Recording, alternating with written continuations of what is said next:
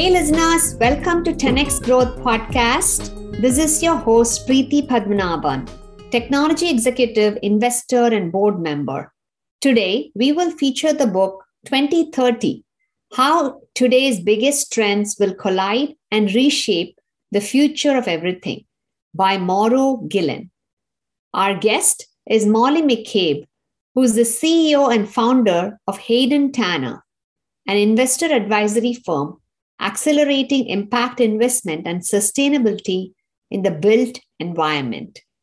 Molly is a veteran of commercial real estate finance, capital markets, and sustainable development. Molly, welcome to 10x Growth Strategies podcast. Thanks so much for having me, Preeti. I'm delighted to be here with you. Wonderful. Let's get things started. Tell us about your career journey and key turning points along the way. Well, as you mentioned, I am a real estate investment advisor. I actually live in Montana, which may be one of those key turning points along the way. Having been a long-time finance person in real estate and in banking in the San Francisco Bay Area, about 20 years ago, I decided to change my path and I moved to Montana to start a real estate investment firm. So my background is in real estate investing. I tend to work on commercial real estate strictly. I'm also a real estate developer and really believe that it's important to think about community as we do any sorts of investing and recognizing that as we take capital, our capital has an impact and being really thoughtful about what kind of an impact we want to make. That drives a lot of the decisions that I make personally and a lot of the decisions that I recommend for my clients. That's one of the reasons that I picked this book to talk about, because I thought it was so interesting, some of the trends that were coming up that he talks about in the book. Excellent. I got to read the book after you recommended it to me, and I was fascinated. In fact, I also had a chance to listen to the author in a speaking session, and he really has a very sharp and brilliant way of looking at things. So let's get straight into this book. One of the first chapters and topics that Mauro Gillen talks about is about Africa. And he says Africa is a critical continent of the future. What are some areas of innovation that is expected from Africa? Well, I think that's a really interesting point. And let me set the stage perhaps on that, and maybe sort of walk through a couple of the other trends, because what I see with Africa is how these things are going to collide. So one of the things he talks about are climate change and the ensuing sort of climate-driven, which is really economic and politically driven migration out of places which are potentially no longer going to be comfortably habitable in the long-term future, as well as places that will be challenging to grow food. He also talks about the shift, and this does speak directly to Africa and sub-Saharan Africa, and that's the shift in population and demographics, and particularly population growth. He talks a lot about how a lot of the shift has to do with women and women staying in school, which I think is particularly interesting and also drives to what's happening in Africa. He talks about the fact that there will be a wealth transfer from the older white male population in particular to their spouses and to the younger generation and how that might change. And then he talks a lot about how the urban population is growing rapidly, which will drive how we live in community, what our infrastructure looks like, and sort of what our comfort is with people who might come from different places. So I thought all of those were particularly interesting. But let's circle back to Africa, because I thought this was particularly fascinating. In Africa, the current population is projected to grow from its current 1.3 billion people to 2 billion by 2038 and to 3 billion by 2061. That is an extraordinary growth as compared to any place else on the planet. And a lot of that demographic shift has to do with the declining fertility rates in the Western world, in the US, as well as in Western Europe and in Japan, interestingly enough. I think that as we start to look at what does that mean, that means that we as a global community will start to see the rise of Africa and sub-Saharan Africa in particular as a driving force in goods and services. And so one of the key things he talks about is that the next industrial revolution will actually be in sub-Saharan Africa, which seems a little counterintuitive because he talks a lot about agriculture and that there are about 500 million acres of fertile but underdeveloped land, of agriculture land in Africa. And just to give some perspective, that's the same size as the country of Mexico, so that 500 million acres.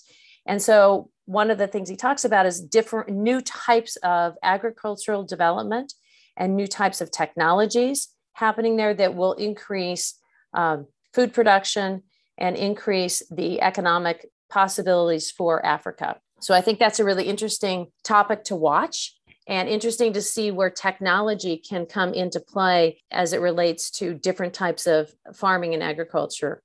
Wow, those are phenomenal numbers in terms of the population increase that you talked about. And thanks for also summarizing different angles that the author has talked about, women as well as the rise of different levels of population. Coming back to Africa, you talked about how certain trends are leading to the growth of Africa and why that becomes an important area for us to look at for future growth and innovation. So that is very interesting because traditionally and in the last many centuries, we have focused more on Asia, Europe, and Americas.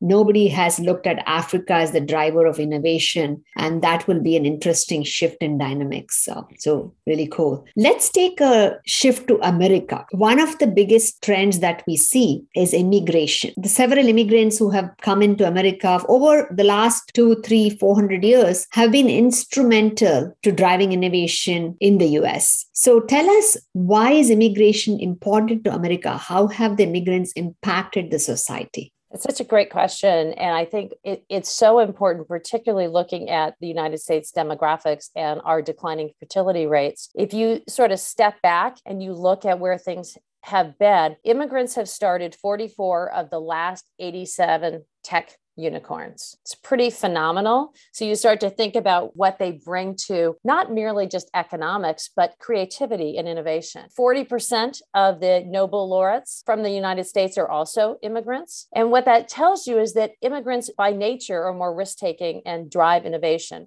I mean, how difficult is it to make a decision to leave your country, the place that you were born, the culture that you're familiar with, and uproot everything and come to a place that you're not familiar with? And I think it's pretty striking to see the positive impacts that immigrants have brought to the United States. And I think it's going to be even more striking and more important as we look at the Western world's declining fertility rates. And that has been shown over and over again that we're going to see a reduced number of births. And that trend has been continuing over the coming years. It's an interesting conversation because while we have a component of the United States population and elsewhere who have really tried to limit immigration, I think that when you start to look at all the innovations brought and the creativity and the economic benefits and cultural positive attributes, what you will see is that our communities will start to actually decline if we do not allow more immigration. So I do think that with the change in demographics, we will see an increase in immigration. I think that's a positive factor. I think that's an economic decision that we should be considering. But I think more importantly,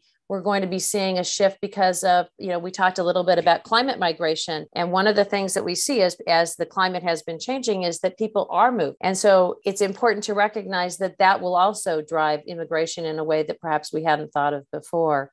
Absolutely. And I'm glad we have immigration in the US because that's how I came here. So I certainly am thankful for that. And like you said, right, immigrants have this hustle, this drive, because they are trying to come to this new place that is completely foreign to them, leaving behind their home countries, and they have to prove their worth in that new environment. So they do take more risks, and they certainly have been driving innovation. I attended this webinar recently about the county I live in, which is Santa Clara County. And apparently 50% of the population is people who are not born in the US, right? So that is like a huge, huge uptick over the last 30, 40, 50 years, according to what the statistics that were shared. Well, I think it said that by 2030, less than half of the population in the United States will be non-Hispanic whites. So the United States will be a country of minorities, which in fact is a misnomer in and of itself, right? Because then you become the majority. So I think it's really interesting. And if we look again, going back to this conversation earlier about Africa, and you see the population growth in Africa and in India. When you think about it from the US perspective, if we want to continue to become a strong economic driver for the world population, we need to have immigrants here who can create stronger linkages with those different countries. Yeah, that makes sense. Well, I better get started on my Spanish so that I can... You and me both. Yes. All right. So let us take a look at a different demographic that the author talks about, which is the senior citizens. The author says by 2030, there'll be 1.4 billion people over the age of 60. What are some key drivers for seniors and what is the impact on business? So the author calls this gray is the new black, which I thought was funny. So I think it's really important as we start to see this 1.4 billion people over the age of 60, it's important to understand how seniors spend their money. And according to AARP and those of us who are sort of heading towards that seniorhood, because we're all aging regardless, most seniors are optimistic about their overall quality of life, expecting it to improve or kind of remain the same. And so what you're going to see are things like healthcare, home care, and assisted living are going to thrive. Leisure and entertainment are also going to thrive because, people want to go out and do things after they retire. But then there were some more interesting things that he talks about in the book, which are things that are focused on quality of life, things like shoes that are both stylish, but also easy to use, like with things that will deal with joint pain and those kinds of things that happen when we age and get arthritis and so forth. He talks about age-friendly fitness centers. Right now, we have a lot of fitness centers that are centered around the demographics of downtown, which could be kind of interesting in this age of COVID. But now what we'll start to see is a growth of fitness centers that are age-friendly in places where seniors are living. Maybe that's a good thing for parts of Florida and Arizona where, people tend to move. A couple of the other technology things that I thought were pretty interesting that he talks about. He talks about virtual reality applications, which will help seniors overcome senses of isolation, or an exoskeleton that will help them pick up things or walk. So I think that was particularly interesting. Now, on the other side, we're going to see consumption patterns change. So seniors tend to be downsizing. So you're not going to see on the finance side many new mortgages, except for maybe for second homes. But you're going to start to see that sort of shift and change. That being said, I think we're also going to start to see, as I mentioned earlier, this big wealth transfer. And I think that is a very fascinating topic, just because what you see is that as seniors age and start to transfer their wealth to this next generation, beyond the baby boomers, the Gen Xers, the millennials, they have a different perspective on how they spend their money. And they seem to be much more focused on things that perhaps are community driven. They look to different types of investments. They're investing in things around climate. They're investing in things on the environment, in conservation. So I think it's going to be a very interesting demographics, or a different shift in the demographics that will drive consumption patterns, which will drive investment opportunities, which would drive, new products, as I said, these exoskeletons and this virtual reality. Again, going back to community, I think we're going to see multi-generational living come back to being an important way for families to be able to share the wealth in a different way than we saw in times past. That's excellent. That's good to hear that with the change in the population, in the increase in number of senior citizens, if the businesses are going to adapt and change, like you talked about, right? Fitness centers that are more age focused, and even ability to have technology work better for senior citizens who are now going to live longer and have more access to all of these services. So that sounds like a really much better place for senior citizens, as well as I would see nowadays even that the senior age is shifting. Just because somebody is 65 doesn't mean they stop working. Many people who are 65 are still active and they want to be part of the community. So it's certainly a great shift in the right direction to be more mindful of their needs. 80 is the new 60? 80 is the new 60. I love it. Gray is the new black. You talked about the younger generation, the Gen Yers, Gen Zers.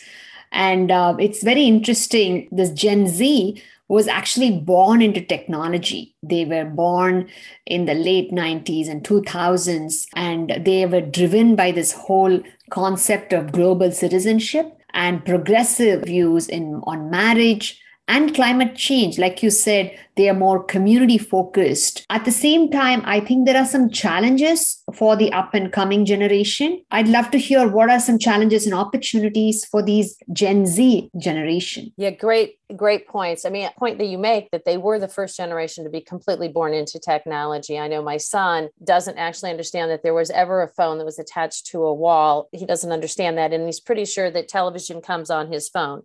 As a general rule, he doesn't even use his laptop. He uses his phone to do everything. So I think that's pretty interesting. And they're sort of looking at this as almost limitless. This technology is limitless. And so there's so many possibilities there, which is phenomenal. They also, as you point out, really seem to feel that global values dominate over local values.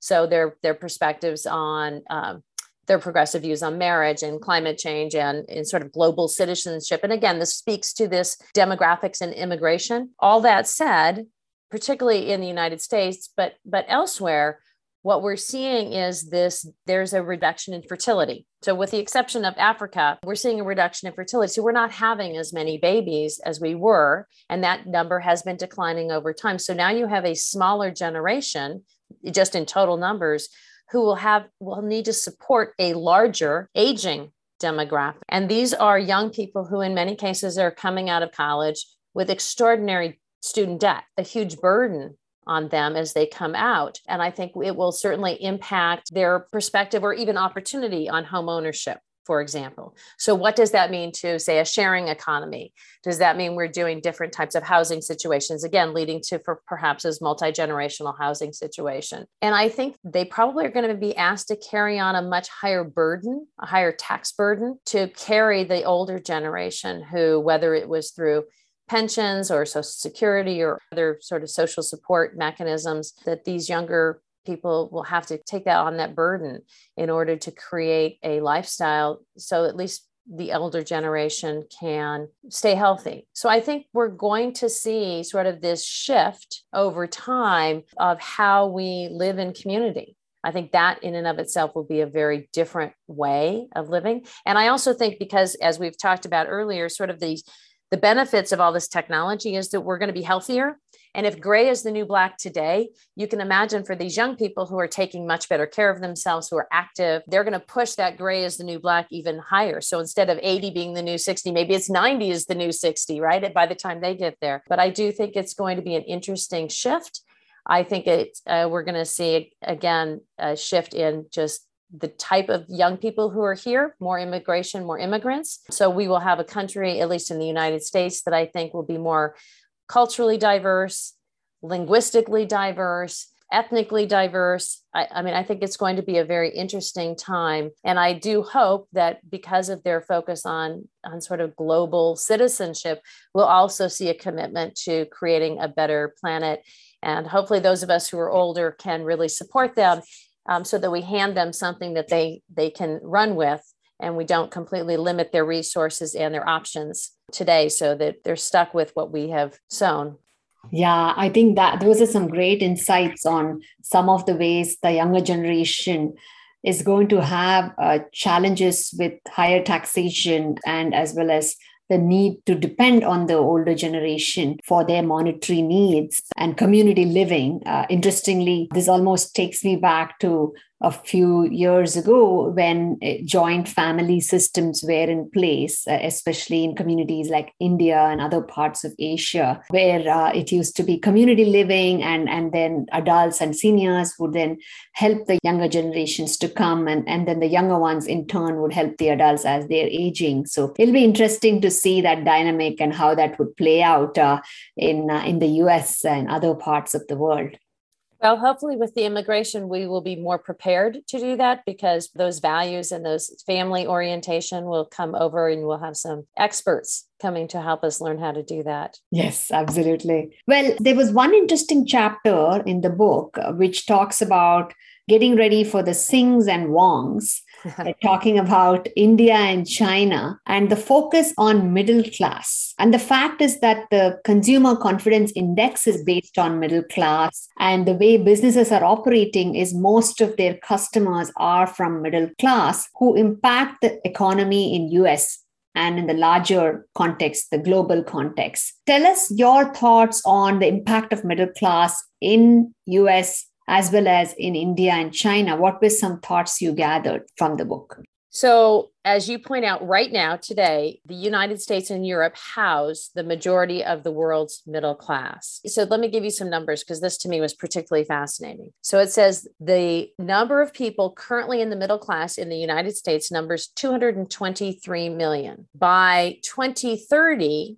that is going to shift dramatically. And by 2030, we will see that China and India and the rest of Asia will be home to more than half of global consumer purchasing power. So by 2030, the number of people entering the middle class in the emerging markets will be 1 billion people. And by 2030, the United States, as I said today, is at 223 million. By 2030, it will be 209 million. So we're going to see a fairly dramatic shift in where the concentration of power is in the middle class. And I think that the trends show that the Chinese middle class market will be the largest, but only for a decade or two. So that's going to shift as well. And we're going to see that India is the next rising populace of middle class because of their number of young people and their increasingly well-educated population. And so that will constitute the most attractive emerging market for the middle class by 2030. So that's a pretty significant shift in terms of where that global power sits as it relates to consumer confidence and the middle class. So I think it'll be a very interesting shift to these sort of emerging markets. Well, maybe we will all move to India at that point. I like India. India was very lovely to visit when I was there. I might be a little too old by then. In a few decades, that might be a little too long for me to wait, but you never know.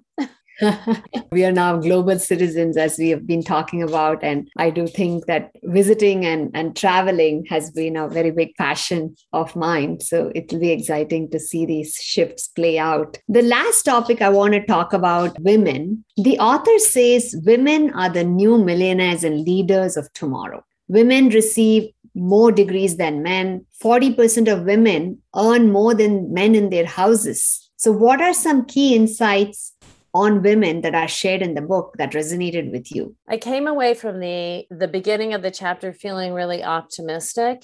And then I came away by the end of that chapter feeling like it's kind of a mixed bag, and particularly post-COVID. The author wrote this book prior to COVID. It came out and there was a postscript on COVID at the very end. So let me give you some stats again. In the year 2000, so 21 years ago, the percentage of the world's wealth owned by women was only 15%. Today, women are accumulating wealth at a much faster rate than men. To your point, women are receiving more college degrees than men are. And so about 55% of all the wealth by 2030 will be held by women. So that's a pretty significant shift. Women also tend to outlive men. That means, just from a practical perspective, we're going to have a wealth redistribution from men to their spouses, which are typically women. And women are more willing to spend money on different things than men are willing to spend on. So women are willing to spend money on education for themselves, as well as their children and their grandchildren. They're also willing to spend money on healthcare, not only for themselves and their children, but also for their parents. So we'll see, again, going back to that earlier conversation about gray is the new black, women are more willing to spend money on maybe those exoskeletons and those virtual reality goggles for their parents, for example. And what you're seeing, which I think is fascinating in practice, are women philanthropists. So you look at Mackenzie Scott, formerly Bezos, and Melinda Gates, and how they're putting their money out there today, which is different in many ways than their male counterparts. So I think that's all of the most fabulous, wonderful things as women shift. Women are also different in terms of the way they view leadership. They tend to be more collaborative. They tend to look more at different factors, more weaving together different features of things. So, and I think that's very different in terms of how women move through the leadership world. Now, that being said, the Gates Foundation, there was a recent study that showed that about 40% of the women are living in countries that are failing in terms of gender equality. And so that's pretty disturbing. What we're also seeing is that there's a difference in terms of women's well-being depending on their level of education. And what you see is that women who lack education are more likely to drop out of school. Those women are also more likely to become teen moms. And it's a vicious cycle, of course, because if the reason for dropping out of school is because of a teen pregnancy, then that means they're less likely to get a better job, over the long term. More than 60%, at least, of young unmarried women who have children are living in poverty. And poverty is a risk factor for teen pregnancy. And so today, sort of post-COVID, one of the things that concerns me as I look at this is during COVID, the segment that did not go back to work were women. The segment that took on more child rearing during COVID were women. One of the things he doesn't talk about in the book, that despite all these women going to school, getting degrees in greater numbers, I think they have also been disproportionately impacted by COVID. You see what's happening in places like Afghanistan, and you see what's happening with the Taliban and how women's rights there are being dramatically curtailed. That's concerning about women. In the United States, women are also facing challenges as it relates to their right to choose. So again, I think that it's a good news, bad news story in the situation with women, because women will rise. We will see more women in the managerial ranks, but it will still be in the minority. The single most important thing for women today is education and keeping them in school. That impacts poverty, it impacts pregnancy, it gives them more positive ability to move up in their economic well-being and their leadership as well. Kind of a mixed bag on the women's sides, positive and negative, I guess. Yes, thank you for being candid in that conversation. It's good to see what is happening as it is.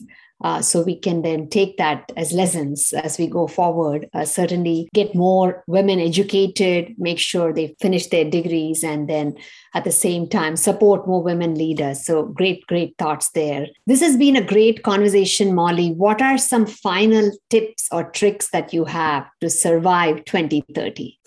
Well, I'll take most of them from the book. The bottom line is, even though we're in 2021, almost in 2022, and he wrote the book in 2020, and we're only 8 years away, it's not too late to prepare, at least in our mindset and definitely in practice. First off, recognize things will definitely change, because isn't that always the case? The only thing you can count on is that something will change. Secondly, I think it's important to recognize that simply falling back on sort of our old norms and ways of doing business are not going to cut it. We have to start to question and challenge old ways of thinking. Our traditional mindset is simply too linear, too vertical to just be able to help us where things are happening. So a couple of his ideas that I think are important is lose sight of the shore. And that means you cannot swim to new horizons if you're keeping yourself tethered to the old one. We just need to let it go. And it is scary. I know that it's scary. But, how can you look at these changing demographics, population growth in Africa rise dramatically? We look at the changes in immigration. We look at things like technology and automation and all of those things. If you don't dive out and just let go and lose sight of what you know and test things out, we will never survive this. That being said, we recognize that it's kind of uncertain. And I think all of this uncertainty, just approach it with optimism, because you always feel more anxious when you feel like you've lost control over your environment. So anxiety about falling always induces more anxiety. So just be optimistic and recognize that if you look forward, you'll see every predicament, every interaction as an opportunity. Things will change. Get on top of that surfboard and just follow it in, because we will survive. We will be successful. Don't be afraid of the future. That's a great way to finish the podcast, Molly. Really, really appreciate you joining us here today. Listeners, 2030, check out the book, and thank you for listening. Thanks so much, Preeti.